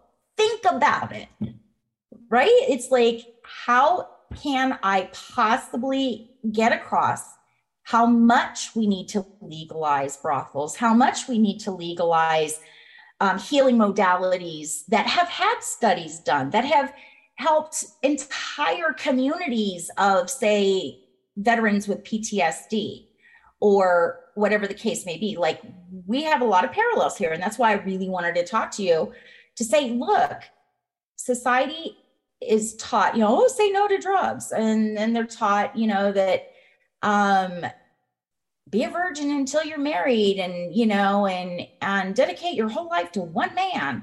And like, I shatter all of those molds, saying, but wait, there's another side to this that we haven't even talked about, and people are so afraid to talk about. And for me, it needs to be talked about. It really does. I know my own children, they're adults, they know what I do. Okay. My youngest son, when I first came out to my middle and youngest son, I was going to go public about being polyamorous, about being bisexual. About really being quick, your youngest son was 18 when you started this, right? That is correct. Yes. Yep. He was 18 the day I left. It was coincidental that he turned 18 the day I left. It just happened to be the day I left was that day. So I wasn't like counting down till he turned 18 so mom can take off. Like, it was, he had to finish his senior year of high school, and he was not a target of what was going on. I was. So he stayed behind, but we had a safety plan in place for him. And we ended up using that safety plan, but we got him graduated before that happened. So he was with me at the time of this conversation. And then his brother came to visit for the weekend and, and see us and so on. So I initially had the conversation with my middle son, and I said, okay, here's what you need to know. Years ago, I was a swinger. I'm exploring polyamory. I am now starting to date. I am going to be public about the fact that I am bisexual. I am now exploring BDSM. There's going to be pictures and blah, blah, blah. Like, I am giving them the ability to object or overcome any of their objections or concerns or answer any questions, because You're also giving them a little bit of a heads up. You're also giving them a good heads up, because as a kid, like, if I saw my mom, like as an 18-year-old, if all of a sudden I saw my mom, like, doing BDSM on the internet, I'd be like, Mom, what the fuck? Like, not that she's not allowed to do that, like, but how are you not going to tell me? I have enough respect to tell them first. Yeah. Okay. And so Yeah. I told my middle son, who had already gone off to college, been in college for a while, out on his own for a while. And he's my stoic one. He's very spiritual. He doesn't get upset or anything very easily, but when he does, it's because for good reason. So I'm having this conversation with him, and I'm not sure how to read him at that point because he just was like stone faced. And I said, so now's about the time. I would love to hear your feedback because you have not said a word and I don't think you even blinked. What's going on? And he just goes, well, now I know where I get it from. Wow, that's awesome. He was so He was relieved. he was having an epiphany. He was so relieved because, he has at least this parent, me, who's going to accept him fully for who he is and endorse him living his fullest expression of himself. And I was like, what do you mean? He goes, well, mom, he says, in college, he said, I was so afraid that I would be shunned or something. I was like, he said, not from you specifically, but I knew that if I told you, then dad would know. And I just didn't want to go into that territory. Now Sure. that you guys are not under the same roof, we can have this conversation freely and openly. And holy shit, mom, how awesome. Go Yeah. Yeah. Then next up was my youngest son. And I thought, okay, he's a little younger, didn't run off to college yet. Not as worldly as his brother was. So I have the conversation. He actually interrupted me. I was like, it's this. And then polyamory means, he goes, mom, stop. And I was like, oh shit, this is not going well. He's the one that's going to be upset. He goes, mom, you're talking to a kid that took two girls to prom. I know what polyamory is. I identify as, I was like, are you serious? Because the prom was like the weekend before, and I was like, I want pictures because I couldn't, for safety reasons, I couldn't be around for that, which was, kind of regretful in many ways for me. It really kind of crushed me as a parent to not be involved in my son's senior prom. But to be able to find out that he was like, I know what you're talking about. Are you kidding? I'm already this way, And so they were very endorsing because they'd seen the stressed out mom, the mom that kept the peace, the mom that didn't speak up when just to keep things calm, the mom that was being disrespected, and the mom that really went through hell, finally being happy again. And they're like, we love seeing you happy. Like, we've never seen this side of you before, and we kind of like it. So keep going, During pandemic, that throuple I told you about, we actually, my youngest son, my boyfriend, my girlfriend, we were all helping our girlfriend move. She was packing some things up, and her mom had come over to get some stuff to put in storage. And that was the same week that the quarantine hit, like the second week of March or whatever, like March 8th or something like that in 2019. No, 2020. Sorry. So her mom ended up in the hospital with COVID. And we were like, oh shit, we've all been exposed. What are we going to do? So we decided to combine our resources and all basically be under the same roof at her girlfriend's house because she has a large house. And so my son came with me. And for 2 months, basically, we were all under the same roof. And my son got to see the daily interactions of how we love and nurture and support each other, and how involved we are, and how generous we are with each other, and how basically how we all endorse each other's happiness. And he was like, Mom, I know that when you told me, I was like, oh, I know what it is. I identify, I even can relate in this way, and blah, blah, blah. He said, but I've never seen you loved so preciously before. I have never seen you be so well taken care of. I have never seen you just feel safe. And I get to see that now, and I like it. And I want you to keep doing this. And so, I mean, that to me was pretty profound, that my son is like, for the first time in my life, Mom, I see you for you. And I don't see the layers of protection that you had to build around you, and the, you know, the fact that you're valued in ways that I didn't get to witness as a kid. And so he got to see a healthier dynamic.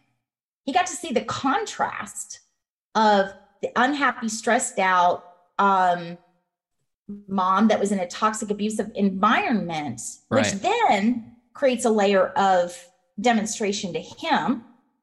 And I wanted him to not grow up to be that way towards his future partners. You know what I'm saying? Because we all basically do what we were taught or what we were witnessed to. And even if we know it's not healthy, it's familiar.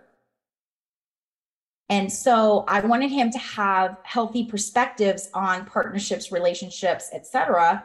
And he got to see that. And he was just really touched by seeing the mom that deserved to be loved the way I was being loved, and happy, you know, the way I deserved to be happy. And so I have to credit my boys for being my biggest cheerleaders, because they saw the mom before and the mom after. And so, you know, it was not uncommon. Like we after quarantine, we all, you know, moved back into my household. The boys moved in, and we, again, my middle son, his industry was shut down.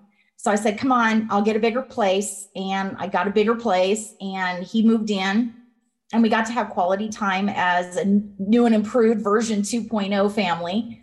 And, but I was still doing photo shoots. I was still doing, I had like a membership at our local BDSM club that had very strict protocols during COVID. Since it was a private membership club, I just paid extra to be a VIP member, and I got full use of a 3,000 square foot dungeon. So I would go and film there. I would, you know, still following COVID protocols and sanitation and everything, but I was able to continue doing the things I was doing before COVID hit. And so I would say, hey, I'm heading down to the dungeon. I'm going to go, you know, film some porn. I got Viking porn today. And, you know, and so I was very open with them about, you know, and I would walk out in like full on leather, full Dom outfit or something. I was street legal as far as my outfit, no nips or anything were out, but like I would go to sex clubs that I belonged to, you know, stay the whole weekend. And I'm like, hey, I'm heading out to the Scarlet Ranch. I'll see you guys on Sunday afternoon. Like I never hid any of what I was doing. And they were just like, okay, Mom, have fun, be safe, you know? And so they got to see how my relationships improved. They got to see how my lifestyle improved. They got to see how healing things like BDSM were for me. It's very therapeutic. A lot of people don't realize it. It's not a replacement for therapy, but it's an enhancement. If you are with someone who is skilled and ethical and so on, there's so many fake doms out there. Oh my God, please. All these men out here that are like, oh baby, I'm going to be your dom. Number one, who are you talking to? You know, like, you're barking up the wrong tree. Let's first talk about honorifics. You know, you just call me baby. I didn't consent to that. So you've already violated all the dom rules just with that alone. So you don't even know what the fuck you're talking about. And here, let me educate you. And by then I've already blocked them. But you know what I mean? Like, there's a lot of people out there that are abusers hiding under the title of being a dom. Yeah. And so I do want to clarify here, when I say BDSM is healing and therapeutic, I am talking about skilled people in that lifestyle who are respected, who are embedded in the community as educators, as presenters. I was a presenter for many different tastings events, you know, like as I learned and as I became known for really being good at what I do, that escalated into now being able to teach it and to, you know, teach others how to do it. So Yeah. long story short, like it was very therapeutic for me, but it was also a very dedicated learning process with very trusted people who had a proven reputation. So I'm not saying that you're going to get healing from Jackass Joe down the road who's a self-professed dom. Okay, there's a big difference. But I also sought treatment and healing through shadow work and doing trauma release stuff and so on. So like I came into this the most whole and healed I had ever been in my whole life.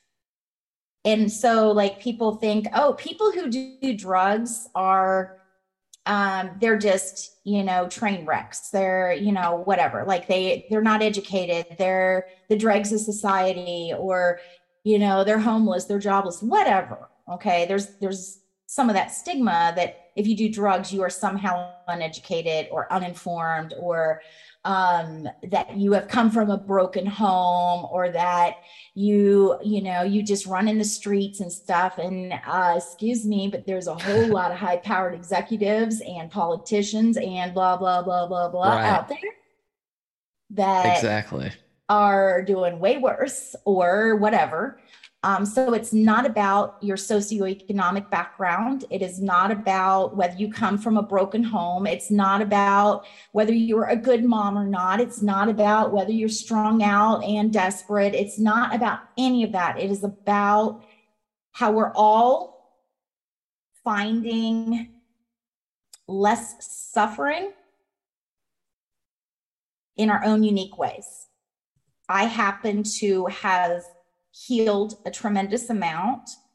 I think it was pretty solid when I started, but there were some layers that needed to be shed. Okay. Sure. I was already confident, but my confidence grew to this impenetrable confidence. You know, somebody could like throw an insult at me 5 years ago and it might actually kind of sting. Now I laugh at it. You know what I'm saying? It's like I was already confident, but I am way more confident now. Nothing will get you more confident than stripping on stage in front of a crowd full of people and, you know, have them throw money at you, you know, or having a man come and pick you in a lineup and walk back and say, hey, I'm going to be vulnerable with you right now. And it takes courage to be vulnerable. The most courageous thing you can do is be vulnerable. And I went through my most vulnerable period of life 3.5, almost 4 years ago. And I have gone down this path to a place where, like, if somebody wanted to come work at a brothel, it's not for everybody. If you don't have high self-esteem and high confidence, like solid confidence, if you can't hold boundaries and have high standards, don't come here. Okay, these the girls that I work with, we're professionals. We are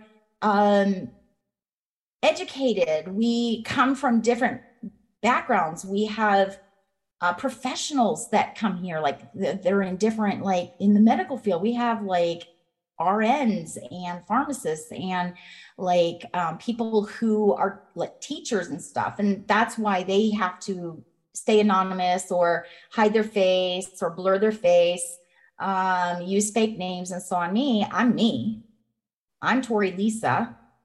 It's on my birth certificate and it's on my door plaque, you know? Well, folks, you heard it. We're sitting here talking with Torrey Lisa. Torrey, I'm going to have to pause just for a moment here. And then when we return, I want to talk a little bit about your experience in the brothel, what you expected and what you actually experienced. And then we'll start to close the show. Perfect. Sounds good. Cool. Okay. So, all right, Torrey. So we're back. Thank you once again for agreeing to sit down with me. I've had a lot of fun talking with you today, and we've talked a lot about the positive effect that legal sex work has had on people that you've interfaced with.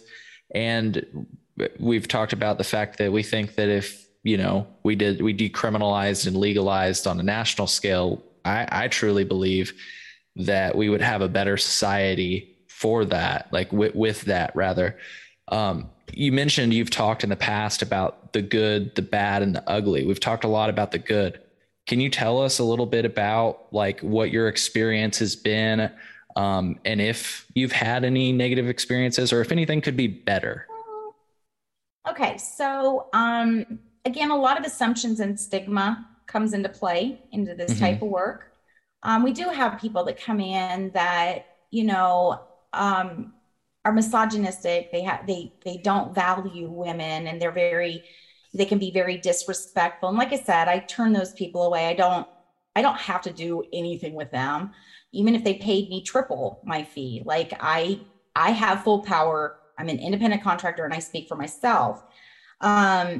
The thing is like, I worry about the people that aren't inside the protection of a brothel. I purposely came here because it's too unsafe. The amount of abuse, violence directed towards sex workers, hate directed towards sex workers, disrespect directed towards sex workers. Like we are the lowest of the low when it comes to society's idea of our value as humans. Yet And you're providing so, one of the best services. Sorry, I just had to quickly say that. thank you, darling. But the thing is like, there are women out there who are independent, working the streets, working, in different types of settings, such as whether it's in their own home, God forbid, because now you're sitting duck for somebody that wants to commit a violent crime against you because they know where you live and everything. Hotels, casinos, like prostitution is going on everywhere. It's going on in your church parking lot. I guarantee it. Okay. There is no place that is excluded for the transaction of a prostitute. Okay. There are escorts out there that provide very high end, very expensive services that make it a living, and they travel. And I admire the hell out of every sex worker out there that's working the streets and dealing with people without protection. Because what happens is, let's say there is an act of violence. They incriminate themselves when they report it to the police, or the police basically, well, fuck her, she's just a prostitute. What does she matter? And Yeah. don't pursue charges and so on. Okay. There is so much violence against sex workers. And when I say sex workers, not just women, I object to the fact that we don't have male brothels. Okay. We need male brothels. We need brothels with males. The industry is not supporting that, at least not in a widespread way. If I had my way, I would open a brothel myself. Like that may be something, but there's only so many licenses that the state, the regulations on where a brothel can be, the Yep. amount of taxes and licensing. I mean, we literally fund the county police department here. Yeah. Just And with our licensing alone. let's make it clear that most people don't know there are no brothels anywhere in the county that contains Las Vegas. It's all outside of that. Correct. The nearest one is like an hour away, because each brothel has to be it cannot be in a densely populated area. So like the county I'm in is just outside the state capital, where the population at the state capital, I'm literally like a mile from the county line. I'm just inside the county line, but this county qualifies because of the population amount.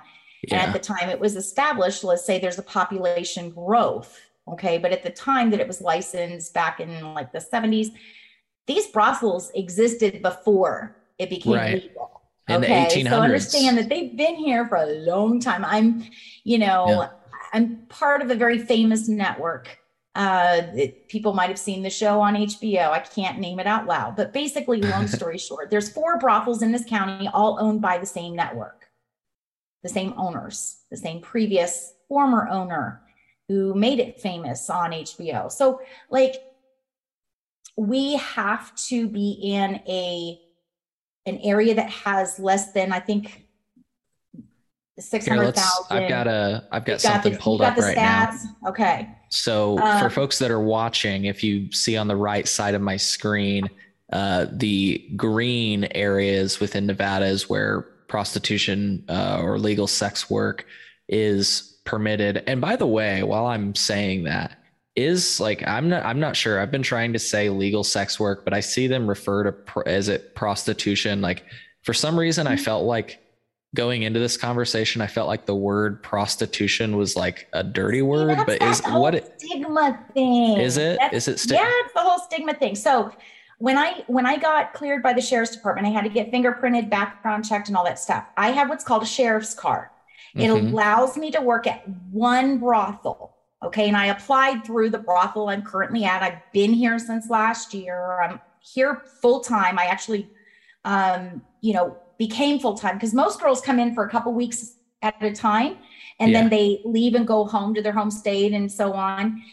Me, I'm here full time. I did a few tours, and on my 3rd tour, I decided I'm going to go full time here. So when I came in, though, I came in and I have my credentials and all that stuff, and they do the background checks and fingerprinting, and I get what's called that sheriff's card. And the sheriff's card has my legal name on it, which matches my name here.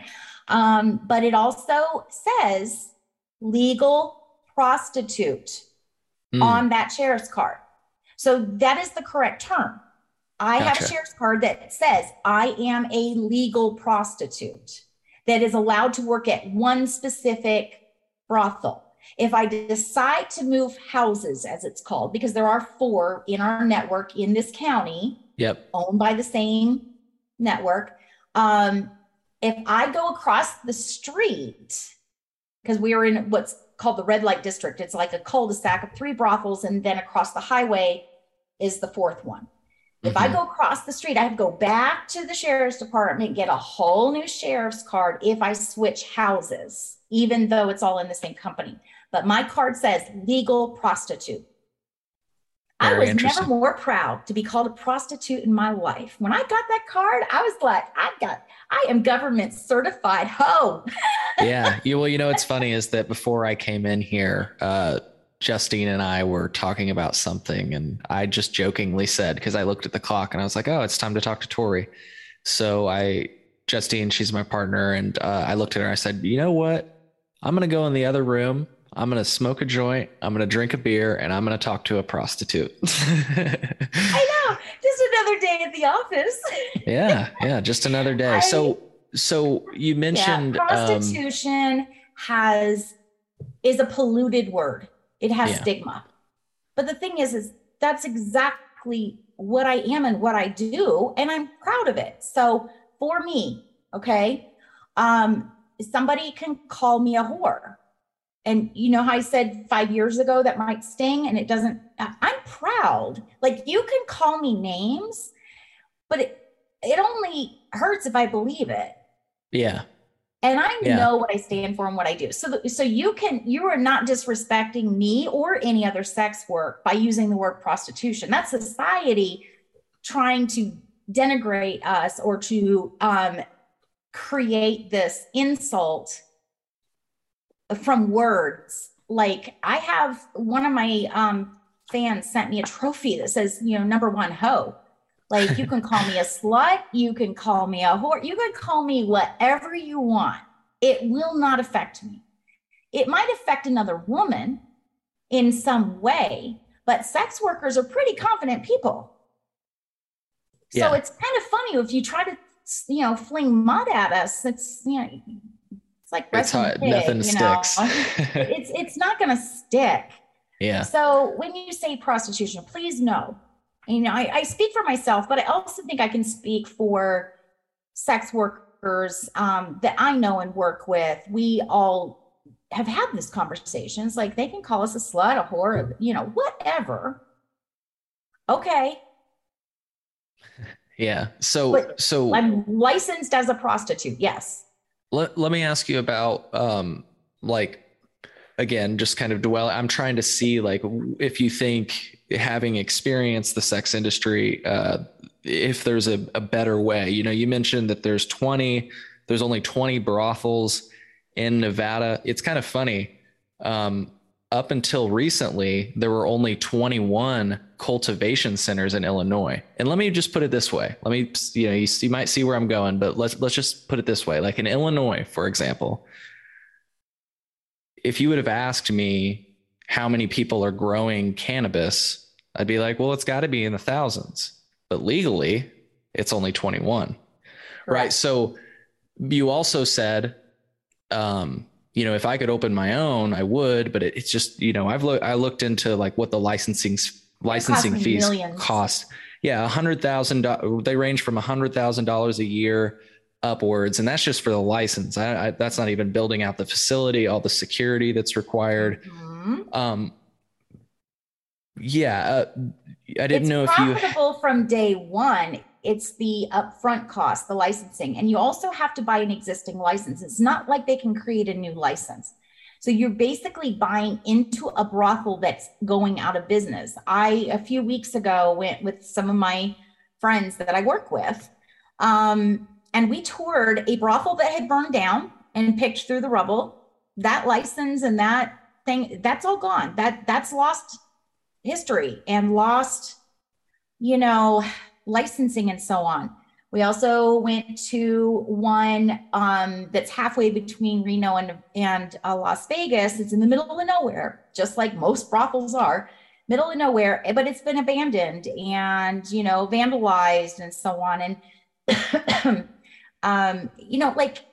it's a shame to see them burn down, close down, shut down, fall down, whatever, because those are precious properties. Even if you leveled the whole building, that license, it would allow you to, build another one. Okay. Right. So buying out a brothel, one brothel outside of Vegas that used to belong to this network and was sold off. There used to be more brothels in the network that I work with, two of which were down in Vegas. Those two were kind of let go, especially after the former owner's death.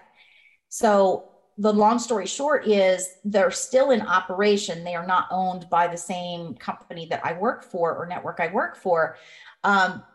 They're under new ownership. So when people buy into it, it keeps the industry alive.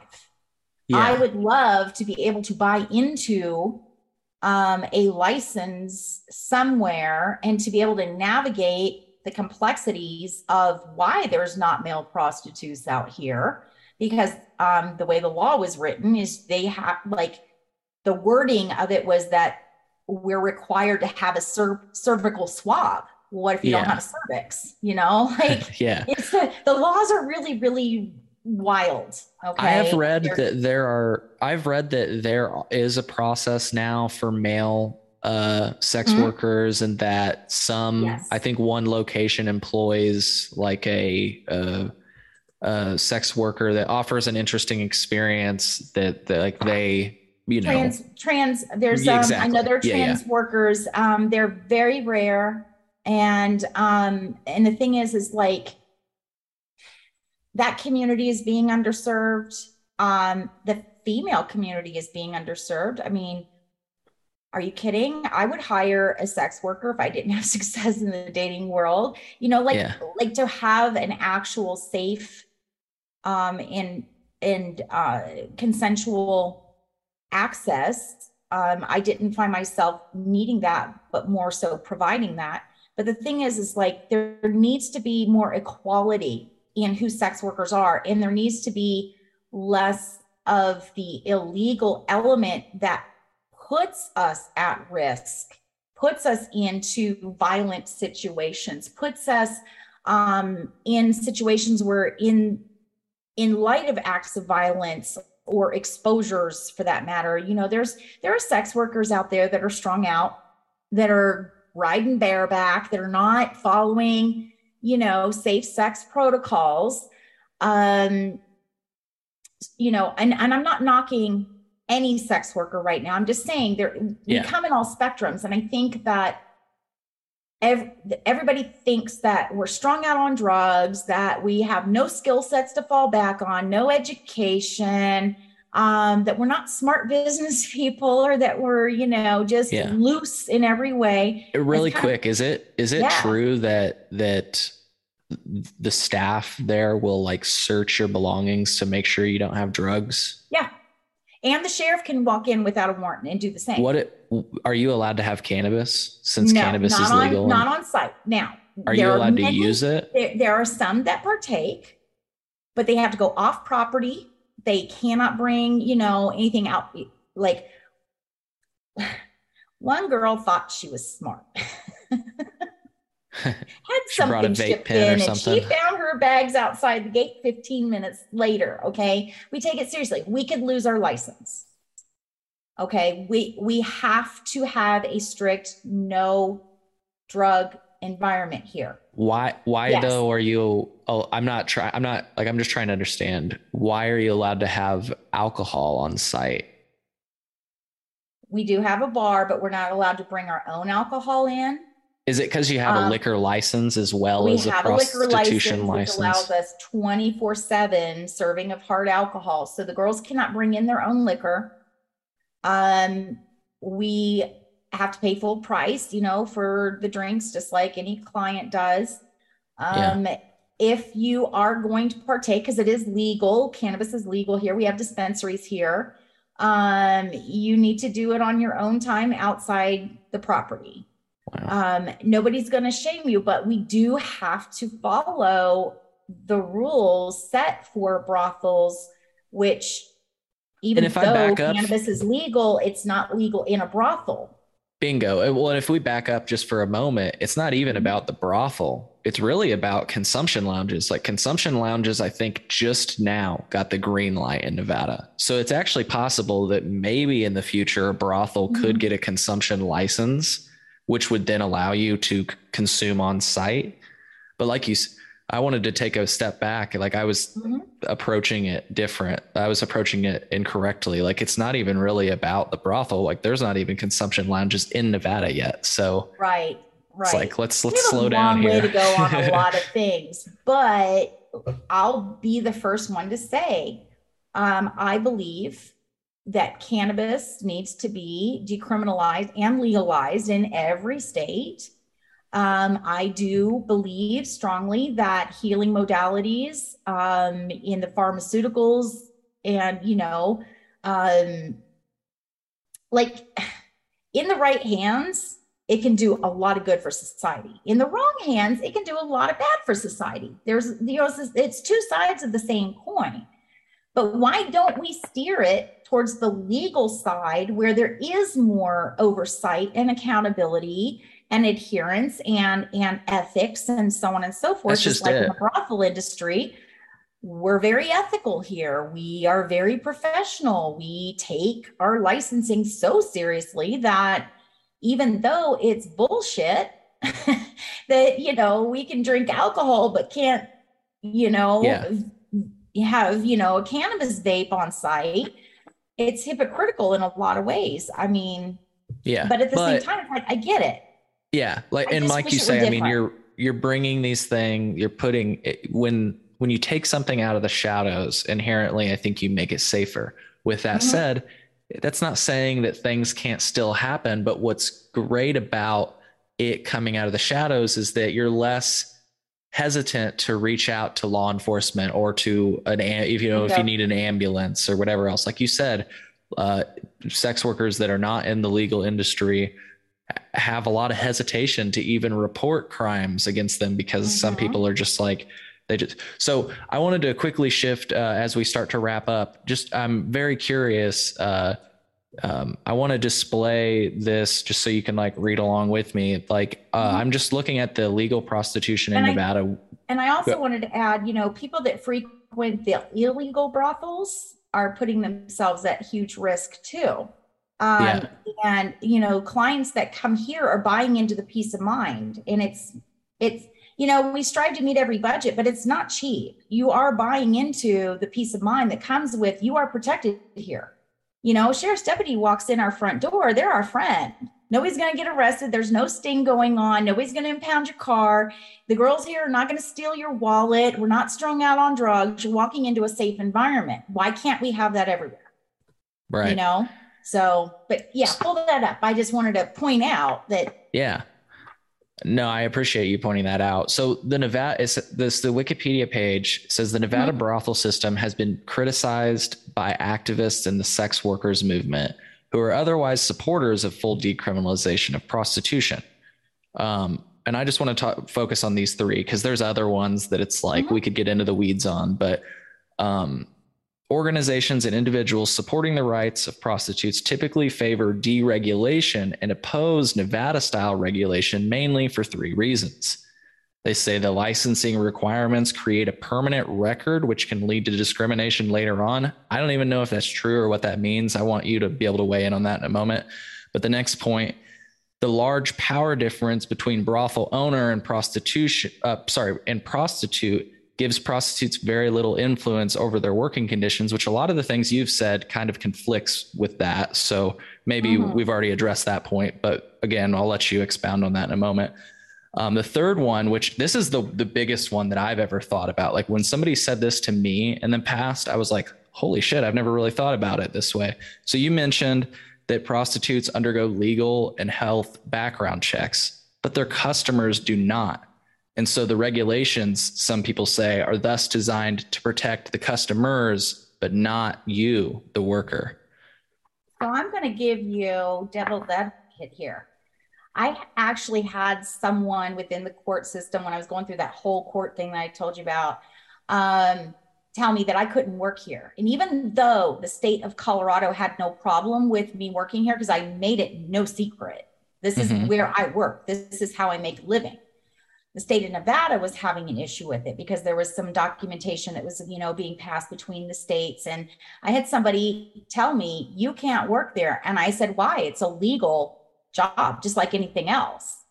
And this woman, who I were able to identify that she's one of those activists, was trying to basically blow smoke up my ass and intimidate me and just try to pull a power punch on me. And I called her out on it. I said, do you have something in writing that says that?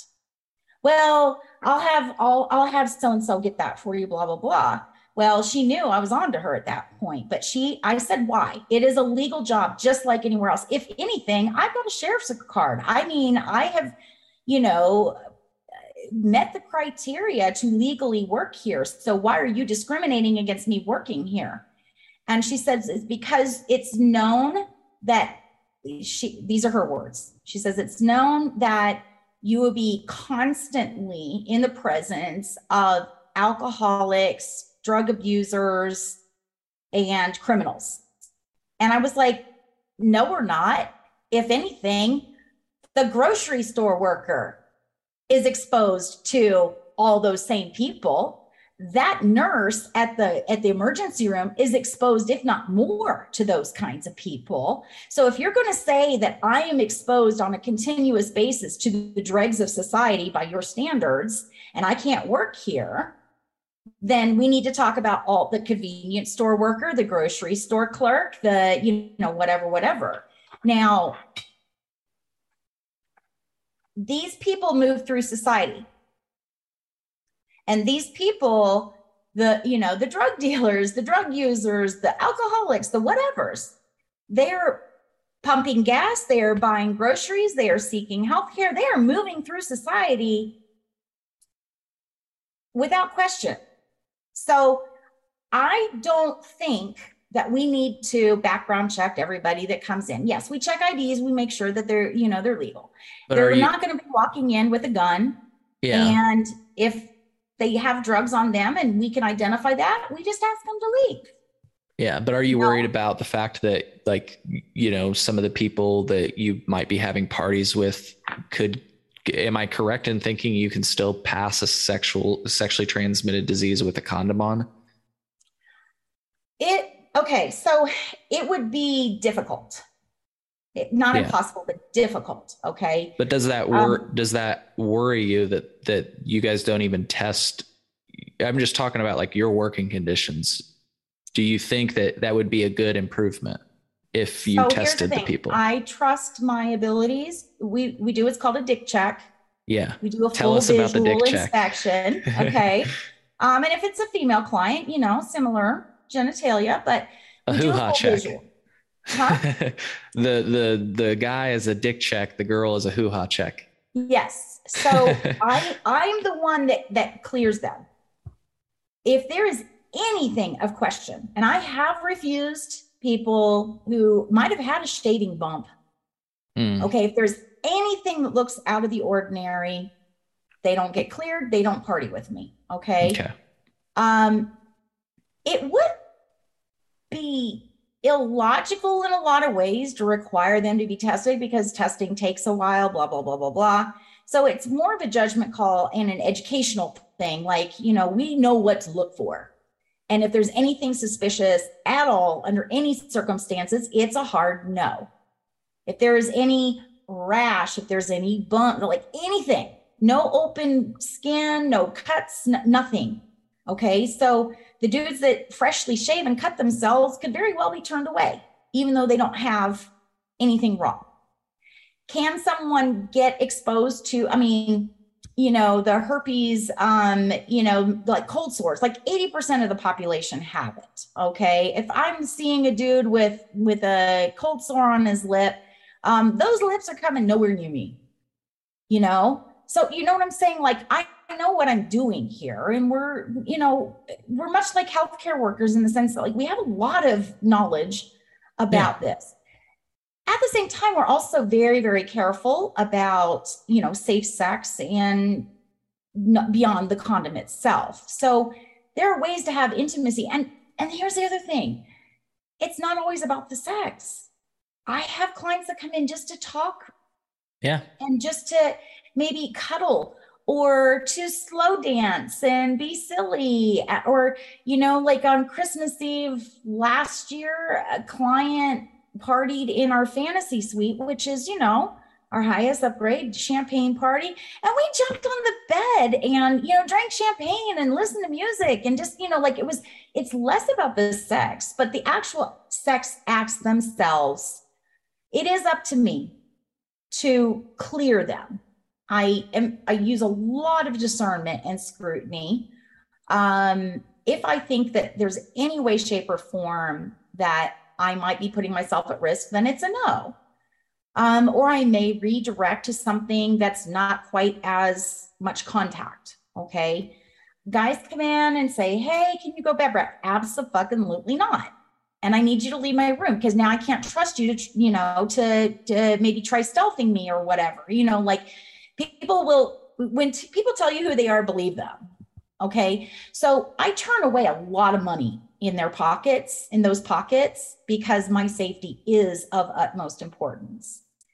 I do have support of management. Not every brothel runs the same way. I do know other brothel workers in other houses across the state. And they may, even though they're independent contractors, management may say, why'd you turn away that guy? He had $500 or whatever. And they have to justify their decision. Whereas me, nobody's asking me to justify any decision I make here because I act independently. I am an independent contractor. Yeah. Is it true that help answer your question? Yeah, absolutely. Have you heard about at other locations? I saw you specifically answer this question in your AMA. You said your location doesn't prevent you from traveling. In fact, they'll provide you with a chauffeur. Correct. But I've heard other locations restrict people from like leaving past 5 p.m. or whatever. So there are some brothels that are lockdown brothels. Once you go in those gates, you stay in those gates and you complete your tour. You do not leave it to go out to the grocery store. You do not leave it to do anything, because the risk here is someone, let's say I wasn't one of them, but I do know that there are independent sex workers who worked in their location in other states where it's illegal. They were escorts. And they have experience as sex workers, but not as a legal prostitute in a brothel. I'm one of the trainers here. So, I'm screening these girls when they come in. In fact, I'm assigned a new girl that just came in today. I'm going to start training her tomorrow. So I do a lot of the training here. So I'm fielding these girls coming in, what their background and experiences. And many of them have gotten tired of the risks and liabilities with being independent sex workers in illegal states, and want to go legal. And so they come in and they tell me their stories. But then I also talk to other brothel workers at other brothels who have, been hired at another brothel. And the thing is some brothels, rightfully so, are concerned that some of the girls will run their own side hustle on the outside of those gates and then bring back risks and so on, exposures to their clients that they may not have used a condom with. I won't party behind somebody who, that might be acting a little sketch because they keep making runs to the casino every night after their shift. They're looking a little suspicious. So I'm not going to party with a client that might have partied with them, because sometimes clients come in, they'll party with one girl, they'll have a breather, and then they'll book with another girl. I won't party behind, as I call it, behind some of the people, because I take my own sexual health very, very seriously. Yeah. There are only a select few people that I will do like a 2-girl party with, like threesomes and so on. My particular location allows us to come and go. Okay. We get a lot of freedoms here, whereas other brothels, you're on lockdown. Some brothels, their working conditions aren't very good. The girls have to do a lineup 24/7 and just hope to catch sleep in between bells. Yeah, and I've heard. And they get fined if they miss a lineup because they slept through it or something. Here we have actual shifts. So my working conditions here, oh my God, my quality of life is amazing. I have full-time housekeeping. I have a full-time cook. She'll make me made to order breakfast. I have a full-time driver 24/7 to take me wherever I want to go. Do you have health care? No, I do not have health care. We do have an on-site clinic for the purpose of doing our testing, and a doctor that's state approved that comes on site. But in order for me, I need to go to the eye doctor. I need to go to the dentist. I need to go to the doctor, whatever. I'm here full time. So I'm fortunate that I get to come and go, but they also can search my room. They can search what the bags of stuff I'm bringing in. And I'm okay with that. I would rather them know that I'm not doing something illegal outside of the brothel. They trust me here because I don't have a side hustle. But some girls will try to juggle a side hustle with brothel work, and they do not last long here. Yeah. They tell on themselves very quickly, and none of the girls are going to party behind a girl like that. And I'm not saying they're dirty. I'm not saying they're unethical. I'm not saying that that's what all of the independent ones do outside of brothel walls, but the risk is there. Therefore, we are not going to take on that risk, because we can lose our license. We can have exposure to somebody who just, partied with a guy with no condom, whatever. Here, I know condoms are being used. Yeah. So forgive me. I know we're way over our time, but I just got into some, no. I'm sorry. If you're fine, I'm fine. Okay. All right. Now I'm good. I just feel like we just got into a really good. So, I was under the impression that you did have healthcare. Like when I was in high school, here, I'll actually kind of reveal, a little bit about myself. One of my classmates, former classmates, worked in network with you. I won't say where, but they were in a news coverage. And they were talking about the fact that they could get Obamacare at the time. And of course it was, prostitutes can get health care. And it was like painted really negatively, but a lot of your, that was for the uninsured, underinsured, and so on as well. And here's the thing. I do have health care through other sources. However, I am a 1099 contractor. I am not an employee here. I pay my own taxes. I get my, I pay my own social security. Like I am someone who, could be like a consultant on the outside. They get a 1099, they do contract work. I am on contract. So I Yeah. am responsible for my healthcare. I am responsible for, my taxes and social security and Medicare and all that stuff. I have to pay all of that. Yeah. Is So, it is it true that the house will take like 50% of your earnings? um, each house is different, but industry wide, that's a pretty common number. Gotcha. So you got to come up with a number that's going to be worthwhile for your establishment, but also yourself. Correct. But at the same time, the house is providing a lot of safety, security, amenities, and so on. So basically, it would be like a hairdresser paying for their space at a salon. Okay. It's, Mm-hmm. the house gets their cut, I get my cut, because they are providing The not venue. only the space this is a resort style facility. This is one of the higher end ones that I work at. Not every brothel is the same as far as what their amenities are or, benefits are. We have 24/7 courtesy chauffeurs that will come and pick you up at the airport, at your hotel, whatever. Like we provide a more luxurious experience for our clients than maybe some other brothels do. But I am basically just, quick equivalent, a hairstylist, a hairdresser at a salon who buys the space for the chair. Um, they're paying the rent. So I pay room and board and I get, I have maintenance crew. I had a leak in my shower the other day. Maintenance man comes in and fixes it. I don't have to worry about it. I just put in a work order. Yeah. Um, so like I'm well taken care of here. So I have no problem with the house getting their cut because they are taking good care of me. Yeah. Is it really tough to move between locations? One of the parallels I see between what you mentioned, how that works in the legal sex industry, but the way it works in the Illinois cannabis industry is that you're licensed to work at one location and you have to Mm-hmm. get badged with the Illinois State Police to work at that location. Yep. And you can't just say, fuck this place, I'm going to this place. Like you have to go through that whole registration again. And Yep. in some cases, it actually keeps workers from moving to a new location. Do you find that regulation inhibits it all, or do you think it makes sense? I really think that there's such a high demand for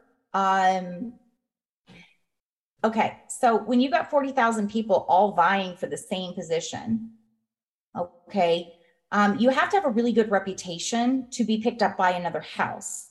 In other words, you have to be profitable. You have to demonstrate that you're profitable and that you have skill sets that meet the needs of their clients. So let's say I do move to an entire, completely out of this network and into an entirely different brothel, let's say out in Vegas. Yes. Number one, I'd have to convince them that it's worth having me hired amongst all the other candidates.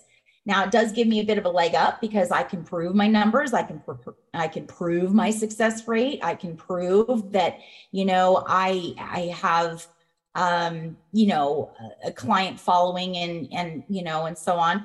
I can prove the skill sets and so on. The uniqueness of me will get me hired above, say, somebody else that's never worked in a brothel. It does give me more of an advantage to be hired, but it doesn't guarantee I'll be hired. And then number two, or when I say hired, not as an employee, but contracted, getting a contract. And then, yes, I have to go and get my sheriff's card in that particular county. I basically would be starting the whole process all over again. I pay for my own testing every week, so like as an independent contractor, in addition to the taxes and so on, I provide all the condoms, all the supplies. I pay for my own testing. Like there's a lot of overhead as a legal prostitute that is absorbed into my business model structure and rate structure. So like I provide a large menu of options because I have a lot of experience in a lot of different things that are highly specialized. Yeah. So I'm more easily hired than somebody who is maybe 20 years old and has never had a threesome and doesn't know what BDSM is. And you know what I'm saying? Like, I have a lot of experience. So I don't worry about whether I would get hired elsewhere, but at the same time, very little opportunities open up because the sex workers that do come into this industry generally stay in it and don't bounce around a whole lot. Yeah.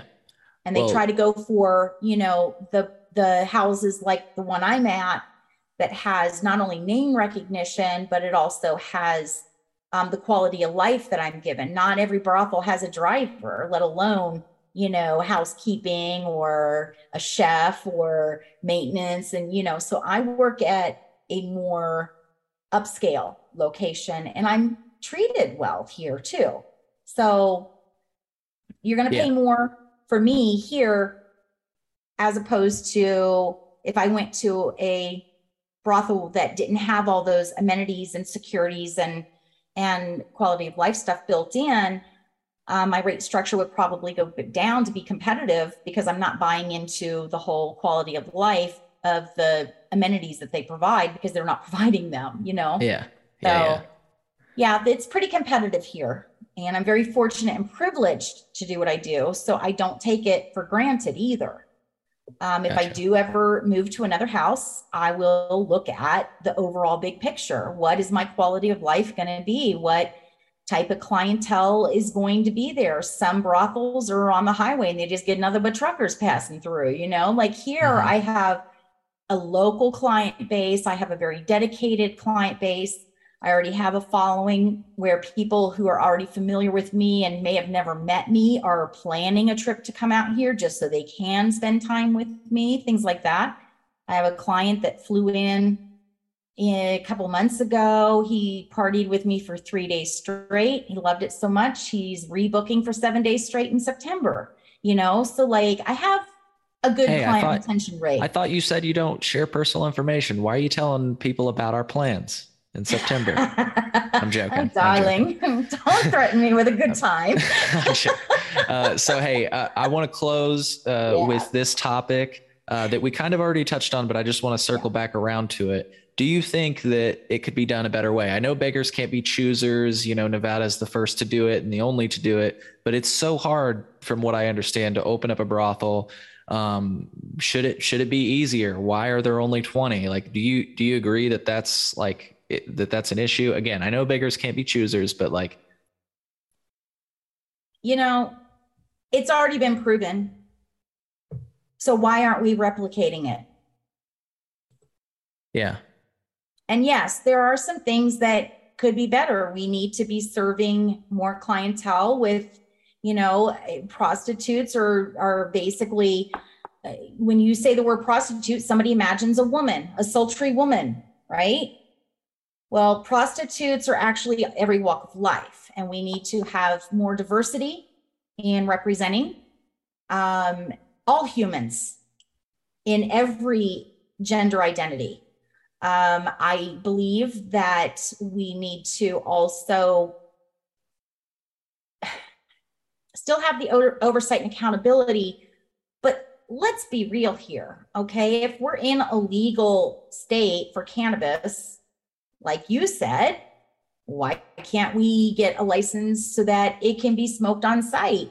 Why is it so hard? Why do we have to risk an alcohol license, a liquor license, if somebody walks in with a little, 2-ounce bottle of Jack in their pocket? Like it's too regulated in some ways. But I also support and endorse the high regulations that we have for safe sex, for the condom use and all that stuff. 100% endorse that.